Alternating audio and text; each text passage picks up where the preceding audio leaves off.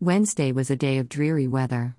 As a result, I picked a trail I saw as I drove to my Crested Butte campsite off Washington Gulch Road.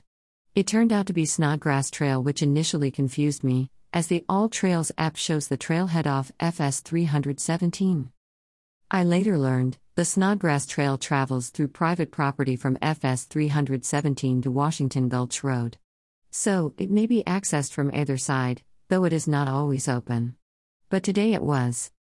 Snodgrass Trail from Washington Gulch. Distance, 5 miles. Type, easy, out and back. Other, dogs allowed. While I could see the mileage for Snodgrass Trail, which included climbing up Snodgrass Mountain from FS 317 on all trails, I did not know the mileage from Washington Gulch. When it comes to trails and summertime, I tend to be a completionist. I really don't like turning around.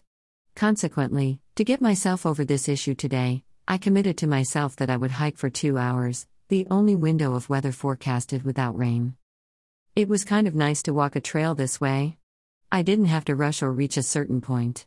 That said, I ended up making it 2.5 miles to a trail junction where I turned around and retraced my steps to VANGO for 5-mile hike. Admittedly, I was pleased to get to Marked Place before I circled back in a misty rain. Wildflowers on Snodgrass Trail. The trail begins in an open meadow blanketed in white and purple wildflowers surrounded by lovely views of towering peaks. Soon it turns up the hillside through a shaded aspen grove. The trail continues through intermittent wildflower meadows and aspen groves for the entire 2.5 miles. Just as with my hike to Gothic on Trail 403, wildflowers bloomed everywhere in the Maroon Bells snowmass wilderness of Gunnison Forest. Along the way, there is one viewpoint of the Crested Butte ski mountain, which is also a nice turnaround point. I figured if I walked to the trail junction, however, I could hike from the other side another day and complete the whole thing. Not to mention, I committed to a 2-hour walk, despite the forecast being inaccurate.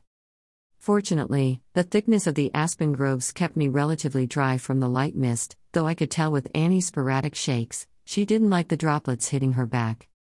The Snodgrass Trail was moderately trafficked in the dreary weather on a weekday, so I imagine it is very popular on sunny, weekend days.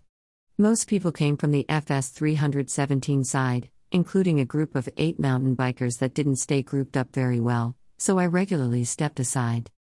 With only 607 feet of elevation gain on this segment, the Snodgrass Trail afforded me and Annie a comfortable, 2-hour walk in the woods. Though the last bit of our return in the meadow did get us wet. Imagine my dismay when it was completely sunny for a 2-hour window in the late afternoon. ETB?